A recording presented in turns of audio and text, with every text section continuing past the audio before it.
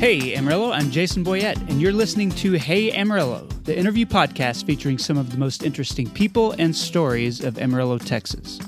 So this is episode number 98. And with our 100th episode approaching, I'm focusing on some of the people who have been instrumental in making this podcast a success. And it helps that those people are pretty fascinating in their own right. One of the most important people in the history of Hey Amarillo is Corey Burns. Corey is a business consultant, an executive coach, and the CEO of Estacar Companies. Now, if you've been a long-time listener of this podcast, you know that Estacar sponsored the first 4 episodes of Hey Amarillo back in October of 2017. In fact, Corey signed on to be a sponsor when the show was only an idea that I had. And her early encouragement was crucial to me overcoming the hurdle between thinking maybe I should do this thing and actually doing it week after week after week. So I'm super grateful for her and for Estacar. Corey and I have known each other a long time, and as a female CEO, she has a really unique perspective on business both inside and outside Amarillo. So it's an honor to finally have her on the show. Here's Corey Burns.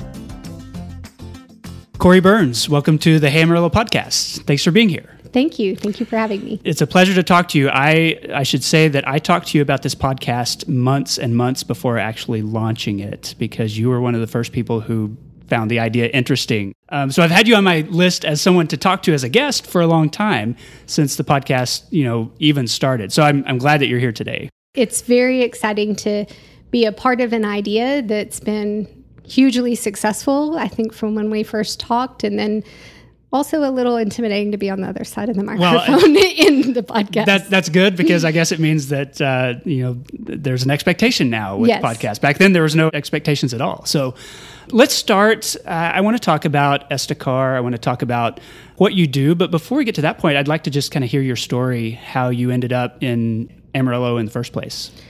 So I was at Austin College in most of my undergraduate career, and I played college sports, and I was pre-med, and I came to a point where I decided I didn't want to be pre-med anymore, and Austin College is a very strenuous academic school, and my scholarships were attached to that. And so that's in Austin, Texas? It's in Sherman, Texas. It's a private school. Okay. So I lost some academic scholarships, which was going to result in some pretty hefty college tuition, and it was by choice. And so my dad said, well, you made this choice, so now you can choose a state school. And so at the time, we looked at lots of different state schools that I had pursued for athletics or different reasons. And Jerry Miller was the dean at the time of the business school, and he was very fond of Austin College and very generous in what he allowed for me to transfer, and made it a very easy transition that just made sense financially, but also encouraged me to I was pursuing psychiatry under pre-med. Mm-hmm. So it was always on the people side of things. Right. And he made business okay because he introduced me to marketing. Okay. So then I swore I was getting out of here. I was hired with PricewaterhouseCoopers, and I was going to SMU for my MBA, and then PricewaterhouseCoopers went on a hiring freeze, and that didn't come to fruition. And the dean of the graduate school here had been a professor of mine and offered me an opportunity to get my MBA here and to have a graduate assistantship in the economics department. And so I had coincidentally met my now husband. He had a boat at the time, and I was one of the only girls that could wakeboard, and it was love at first sight, and that the combination kept me here. So we were going to the lake every day. I was pursuing my degree, and all of a sudden Amarillo and Canyon made sense. Where did you grow up? The Dallas-Fort Worth area in Garland, which is kind of northeast Dallas. Before you came to Canyon and WT and Amarillo, did you have like a preconceived idea of Amarillo and the Panhandle? I mean, did you have any experiences of it before you got here? In the 8th grade, I went to Durango with a friend's parents, and we stopped at Cadillac Ranch, and I had pictures, but I did not know that was Amarillo until even years into You just remembered Cadillac Ranch. I remember Cadillac Ranch. My grandparents were actually here on vacation at Texas and got stranded in Amarillo when I was born. And I had heard that story, but I didn't know much of it. I didn't know what to expect. Do you remember your impressions when you came to WT the first time or moved here? What was it like? I cried. So I came, and I was pretty excited about a new opportunity in a new school, and I was very impressed with the school itself, but I was very hesitant about how small it was, and it seemed very slow.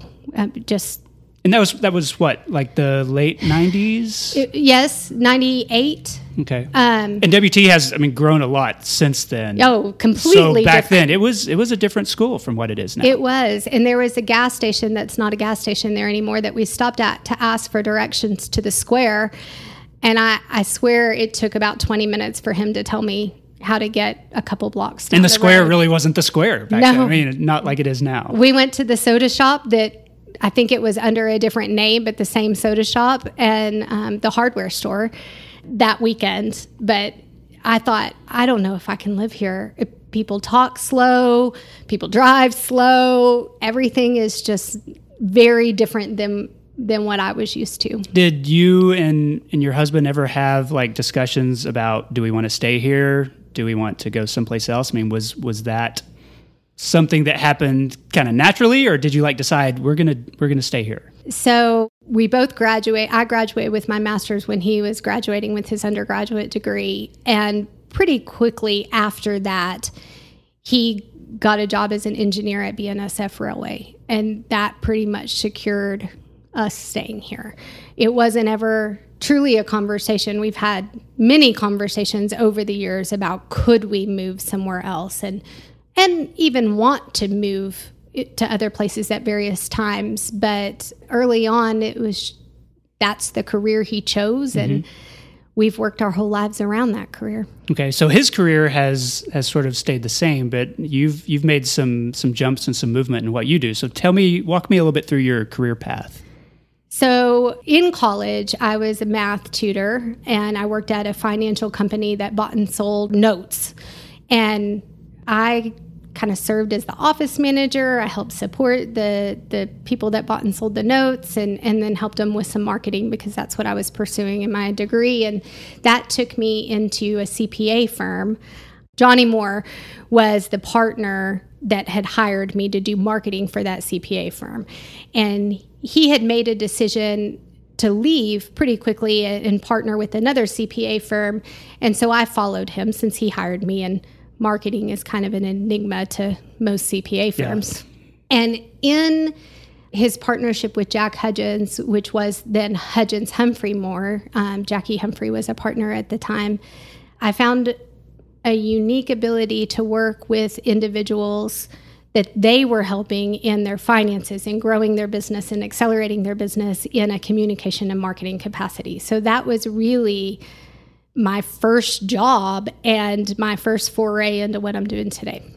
And then from there, I went to work. I worked with several of their clients for several years, and one of my biggest clients within that firm became Family Medicine Centers and the management company. And so I transitioned into full-time within the medical field and provided marketing for all of their specialties that they managed and supported, as well as the family practice and urgent care. And then I decided that I wanted to be adventurous and try something completely different. And I went to be the marketing director at Texas at the time that it was Texas Legacies. Right, which was a difficult transitional period. It was difficult. And not being from this area, I didn't understand. I understood a little bit about the history because I had been very involved with Wildcat Bluff Nature Center, just socially, and because I love the outdoors. And so I had been involved with development and on their board. And so I was cognizant of the history. I had never been involved in anything to do with theater. Really, musical arts were very foreign to me. I was an athlete and I can't carry a tune. So that was my first foray into performing arts and theater and drama, travel and tourism, and history. And it was a lot of fun. It was really challenging. That was we got married that year, and I got to be part of a team that facilitated the change from Texas Legacies back to Texas. Okay. Some of their executives have told me that, they use some of the plans and the ideas that we started in that very critical transition period for 10 or 12 years later. Wow. Okay. So that was really a turning point for me, I think, in my career, to try something new, and then also to realize that that wasn't really for me long term. And then from there, I went back into consulting, eventually landing at the Enterprise Center, which is a business incubator, and was one of the 3 core leadership executives to develop what we have today in incubation and economic development through entrepreneurship in our area and coaching. That's where I was. David Terry introduced me to the concept of coaching, and I fell in love with it. It's kind of how I've always looked at the world, and it very much married what I did in marketing and communication with tangible opportunity to help people and businesses grow. And so I've used that as a conduit to develop Estacar and to lead into mortgage lending now and kind of come full circle. So for people that don't know what Estacar does, and I've talked about it several times, in the first however many, 8 episodes of the podcast, but give people a sense of what Estacar is and the services that it provides for businesses. So we're a business acceleration firm. We have provided fractional executive services over the last 7 years, which can look like I call it more in-source than outsource CMO or marketing director. It can look like an HR director or an HR team. Sometimes it's CFO work. Sometimes it's strategic planning. The core competency and thing that is very much a part of everything we do is that coaching is critical. And we work with the owners and entrepreneurs to leverage those companies from within. Okay. Our goal is to grow companies from within and then work ourselves into a strategic relationship and go find another company or connect another resource to those types of opportunities and resources. So you might have a company that is maybe small or is growing, and they know that they need a marketing person, but they may not have the capital to just hire a full-time job, or they might want a CFO position or something. And so your company is able to provide some of those same services, but from an outside source. It's actually a little bit different than that. Most of the clients that's a lot what the Enterprise Center does. Okay. They connect you to other fractionals for early stage and startup. Where I saw a gap when I was there was for the larger companies that needed somebody that had a diverse portfolio of experience and perspective to go into their executive team, work with them for a while, and then source the right people in there. So it's usually not somebody that can't afford a full-time. It's somebody that can't find the full-time person that maybe has the resources or connections or perspective here in this smaller market that they need to take them and accelerate them to the next level. Got it. And so we've worked in agriculture, we've worked in technology, we've worked in food, healthcare, food distribution.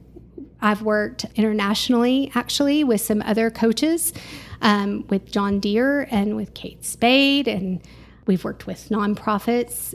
Now the way that we kind of look at who we can partner with, it's really based on that coaching platform.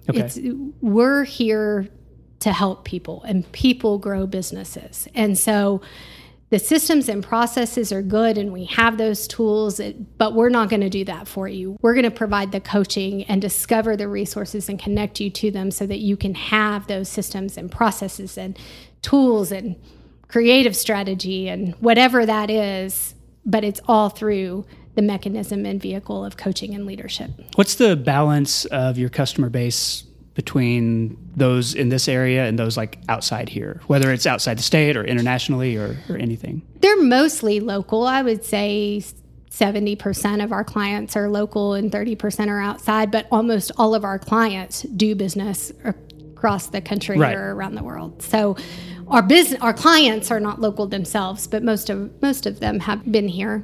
I have developed quite a bit of business in the Dallas-Fort Worth area because my dad's an entrepreneur and we have lots of common interests. And so I've developed relationships there. And then I've got some business in Colorado and a coach that I work with in Chicago. So it's all through relationships, though. The whole portfolio of who Estacar has been able to affect has been through network and relationship, which is neat. One of the things I wanted to ask you about, I know that, as the CEO of a thriving business here in Amarillo, being in this position is kind of rare for a woman. And I know that's something that maybe you're passionate about is increasing the number of women who are involved in this kind of thing. Do you feel like that's something that has been maybe a struggle for you, or something that's getting better in this area? I think it's getting better, but it's definitely been a process and a struggle. I think men naturally have networks that are different than how we work as women.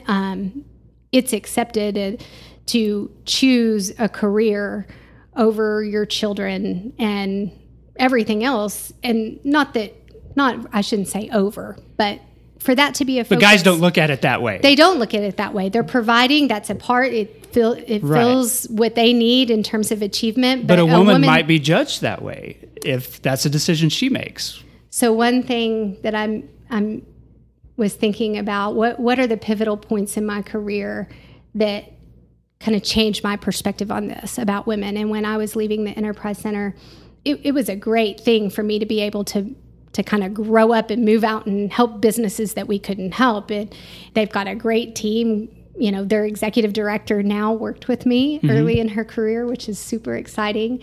But I kept hearing, well, you're leaving because you're going to stay home with your kids, or you want to spend more time with your family.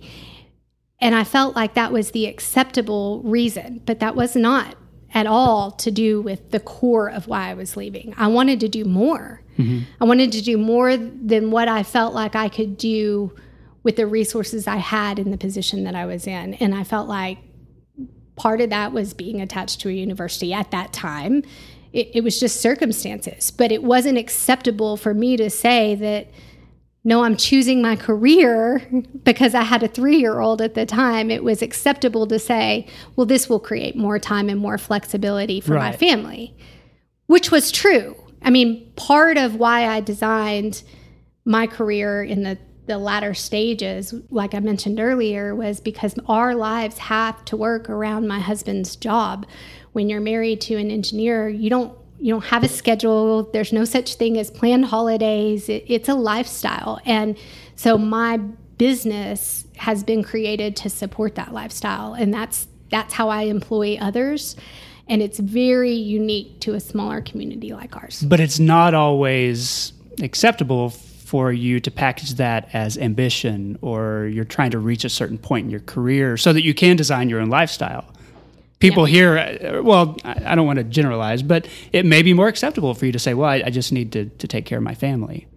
It was much more acceptable. And, for a long time, being in the economic development field, you hear lifestyle business, and that's somewhat looked down upon because you're supposed to be creating jobs for others, not for your lifestyle. Right. But if you can't create a lifestyle that works for you and your family, you can't create a lifestyle that works for others and their families. And so there's been a big shift in my perspective of why I'm doing what I'm doing and what I'm willing to accept of. I mean, Estacar is a lifestyle business. And because it is, we're able to do and motivate and facilitate great things like podcasts in the Amarillo and baseball stadiums and being able to work all over the country virtually and still live in Amarillo, Texas, which all of our employees and myself have done. Do you feel, being a woman who has been successful in the business world, is there an isolation that you feel like maybe in terms of peer groups or, other women who might be at the same age or have kids the same age, but, they're not running a company like you are? Has that been a challenge? It has. I think it's a challenge it hasn't been for me in terms of finding people I have connections with, but I don't necessarily feel like other women feel like they have anything in common with me. That's been hard. Mm-hmm. I think that women don't naturally talk about what their challenges are at home, at work. Men do over coffee or at the gym or on the golf course where business happens. Yeah. Women are not in the stands at their kids' volleyball game talking about work or home. And so it does get lonely. And yet it's still not acceptable for women to be talking to men about those things either. Right. So it is lonely. I do feel like it's improving. We've been doing some small mastermind groups with like-minded women that are successful, and it's working. And it's been a challenge to just get women to go, well, maybe it's okay that I don't know everything, or maybe what I had judged in that other person isn't really relevant, and I should open up a little. And so I see Amarillo changing, and it changing for women, but it's always been this way. Yeah. Do you think that's like a geographic thing? Do you think it's because of what part of the country we live in, or is it the culture here, or is it, the agricultural sort of ethos that, is kind of part of everything here? Why do you attribute that to where we live? I think it's all of that.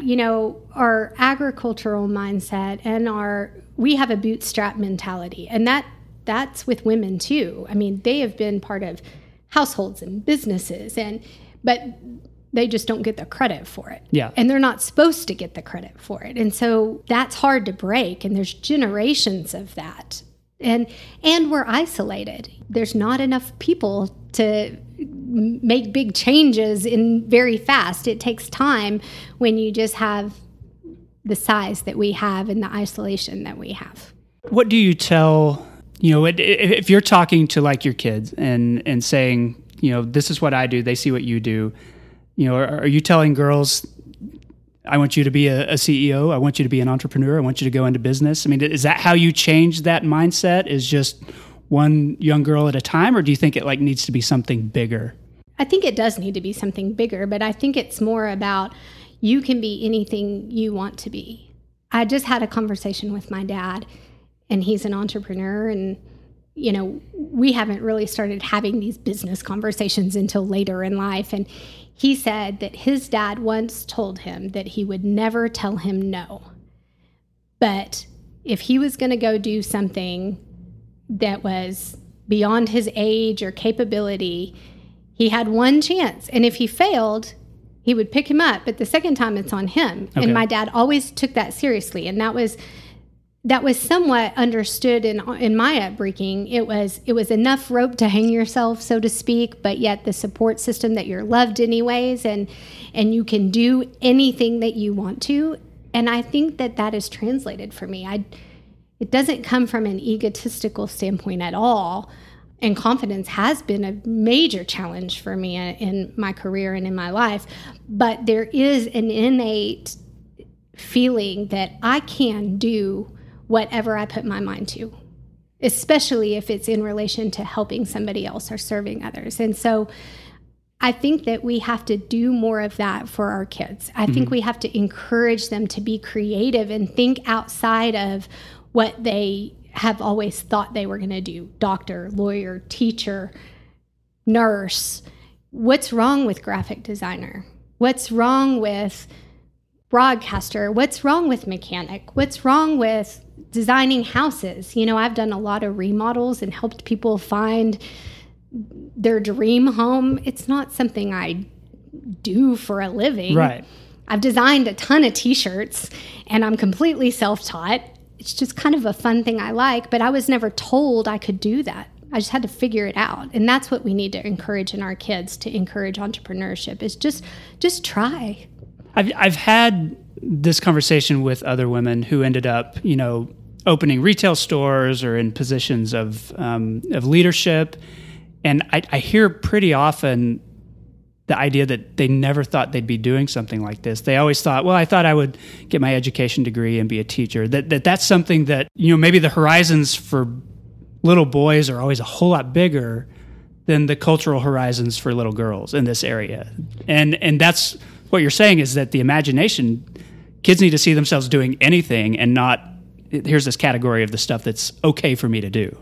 I think that's exactly on point. Early on, I was at 6 years old, I was the only girl on an all-boys basketball team.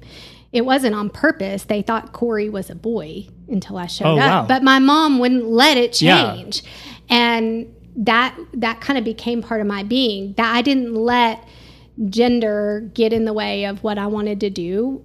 In fact, I used it to my advantage to get better at what I wanted to do. And, I think that we just have to ask more questions and be more curious and inspire more curiosity, even if it's scary. I think sometimes we think, I had a conversation with a mom the other day, and she's got a graduating high school student, and she said, I thought she was going to college. She's got great grades, and she told me she wants to do hair. And I was like, that's awesome.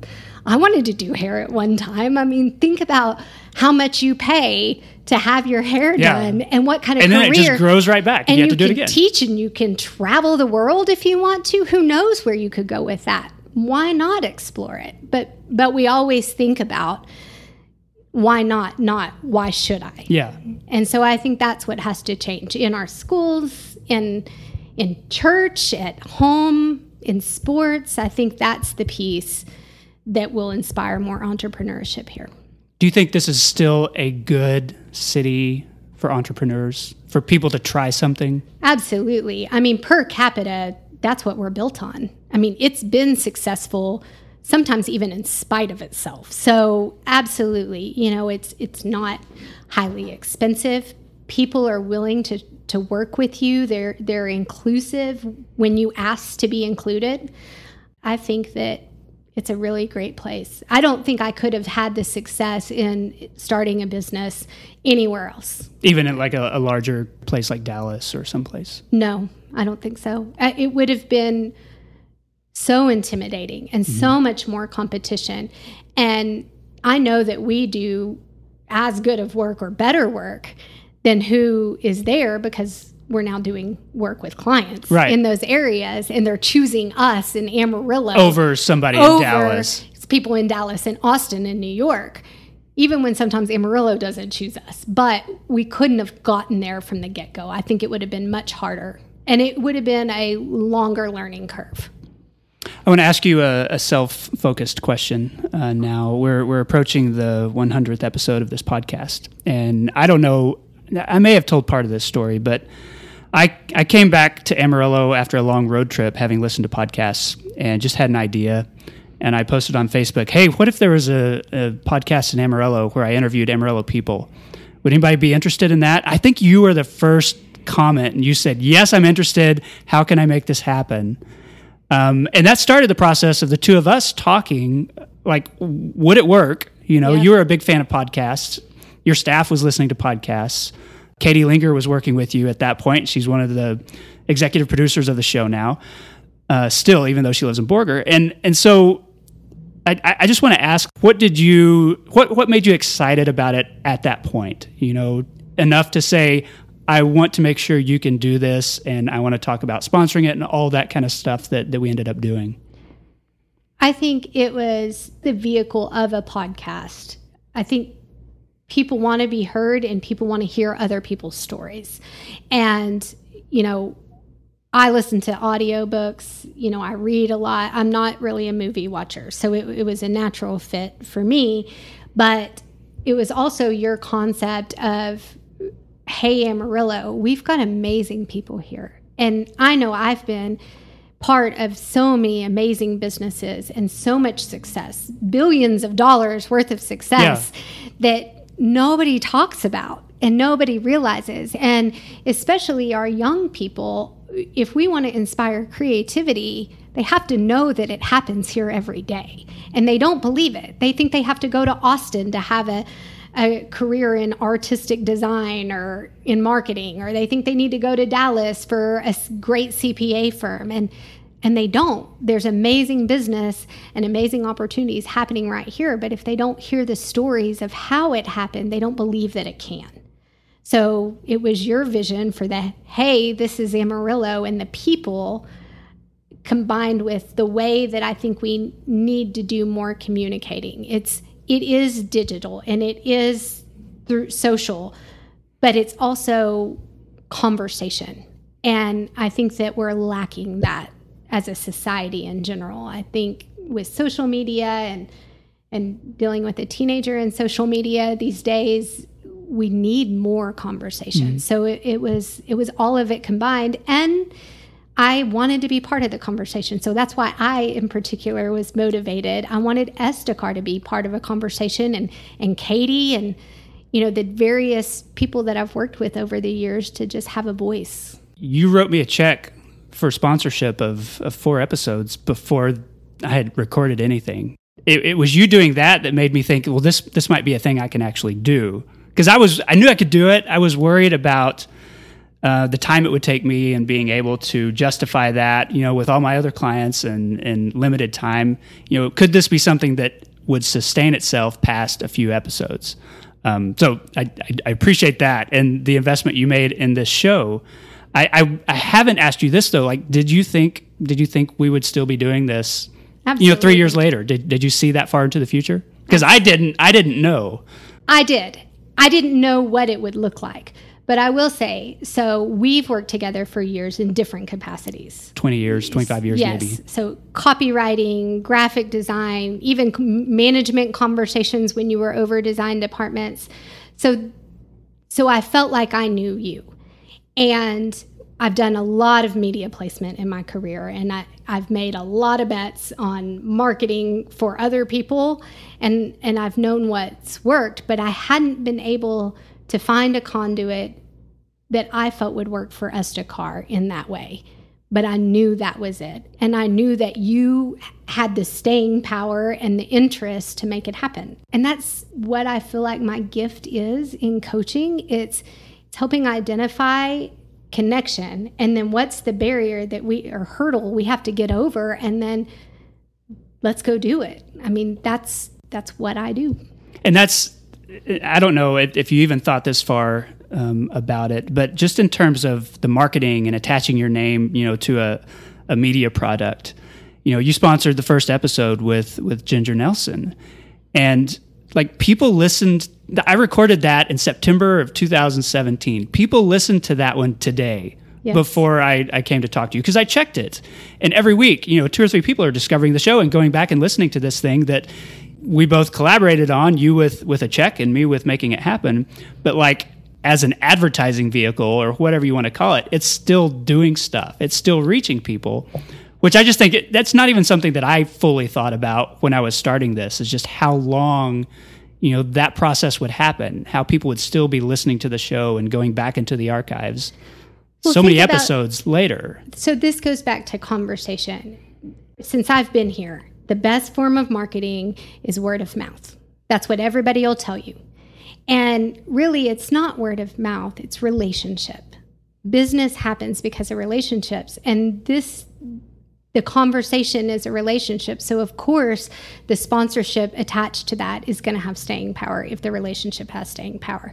The same to be said for those relationships with the people that you interview. I mean, I read a wish list from Ginger just today of if she didn't have any care about money, what would she do for our city?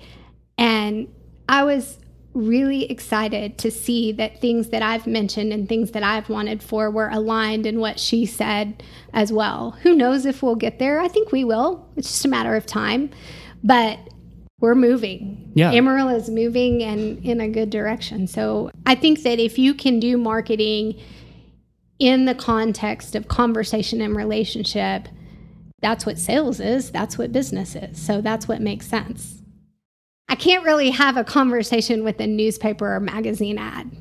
And I don't remember, it's interactive. And even when you're listening, you feel like you're in the conversation. Right. So that's why the sponsorships have more staying power. You don't have that interaction. That's why social media has been so successful, is even if there's interaction, it's a conduit to interaction. I think that's really interesting, something that as a byproduct of what I'm doing, my voice is in people's ears locally, and so they feel like they know me when we meet.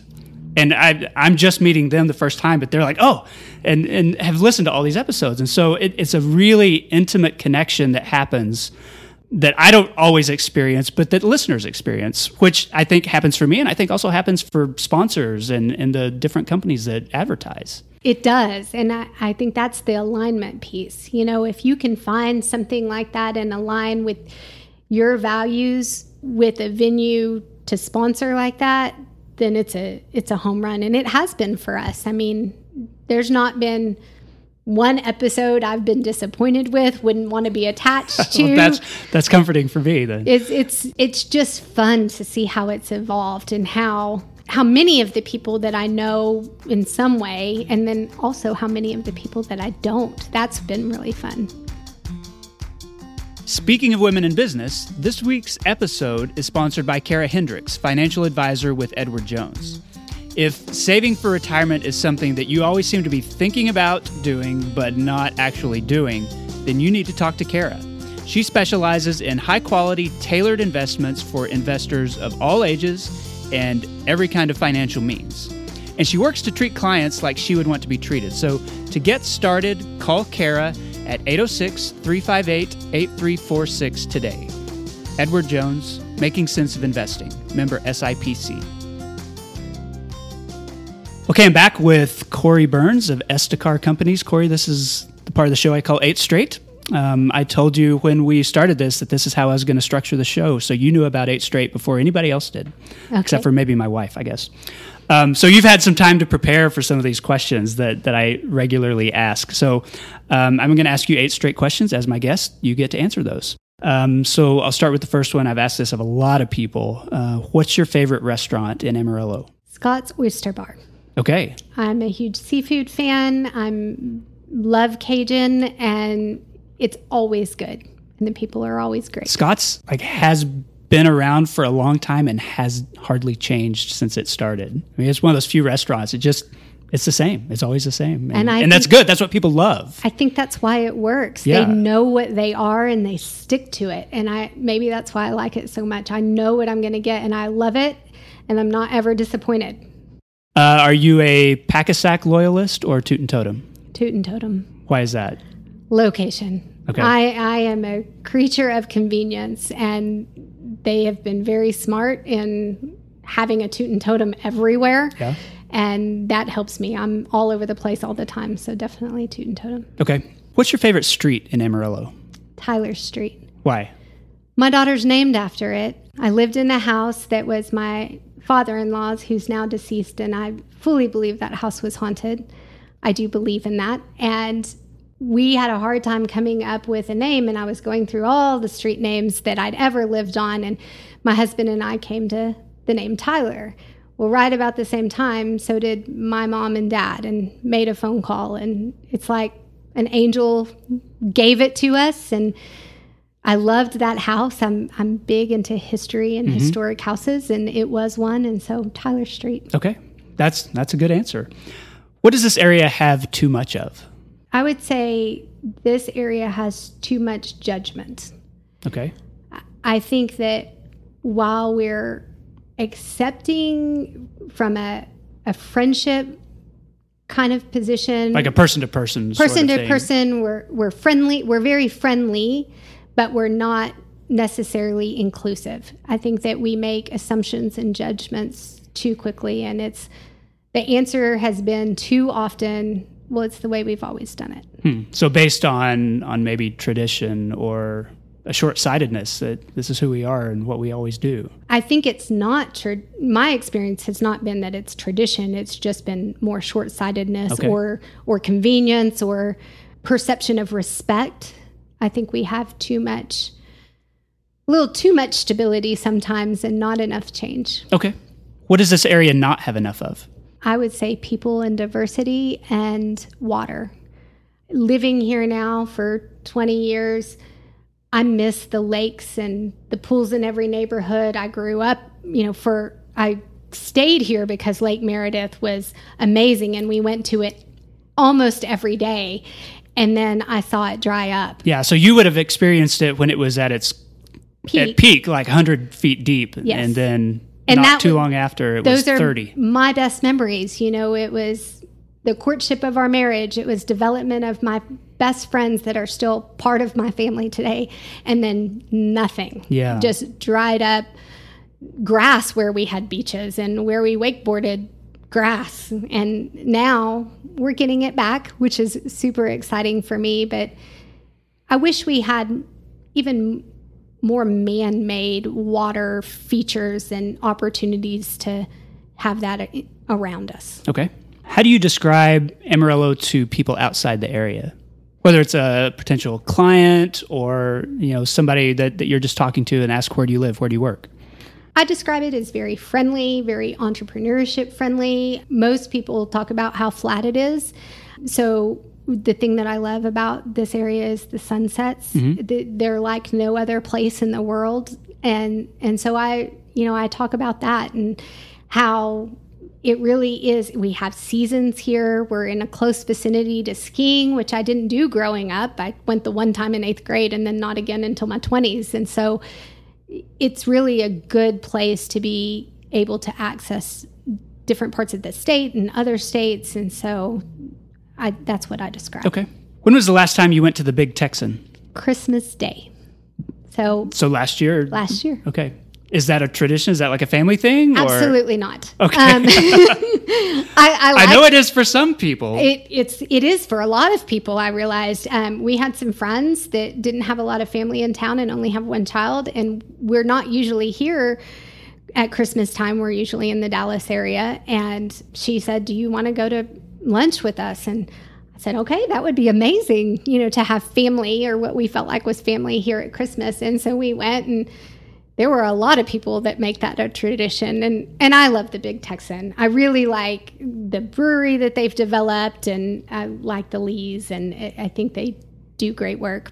It's not necessarily my choice on a tradition, but that's because we live here, It is because we live here. And I have found that we go intentionally more frequently now in recent years.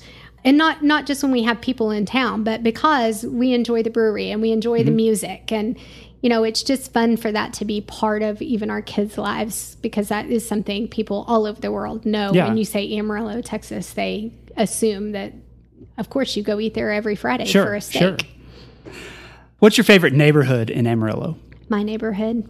I live in La Paloma, and we're tucked into a little cul-de-sac, and it really feels like home to me. And as much as I love Amarillo, it doesn't feel like Amarillo. Yeah, it's still a little bit more rural than the city itself is. It is, and there's hills and there's trees, and we're protected from the wind where our house is situated. And so I lived kind of at the top of a hill growing up, and my house that we bought has a lot of the same features of the house that my dad built that we grew up in. So it really, truly feels like home. And that community in that area is so inclusive, and we have amazing neighbors and friendships that have developed out of those schools that I didn't really think was possible until we moved there.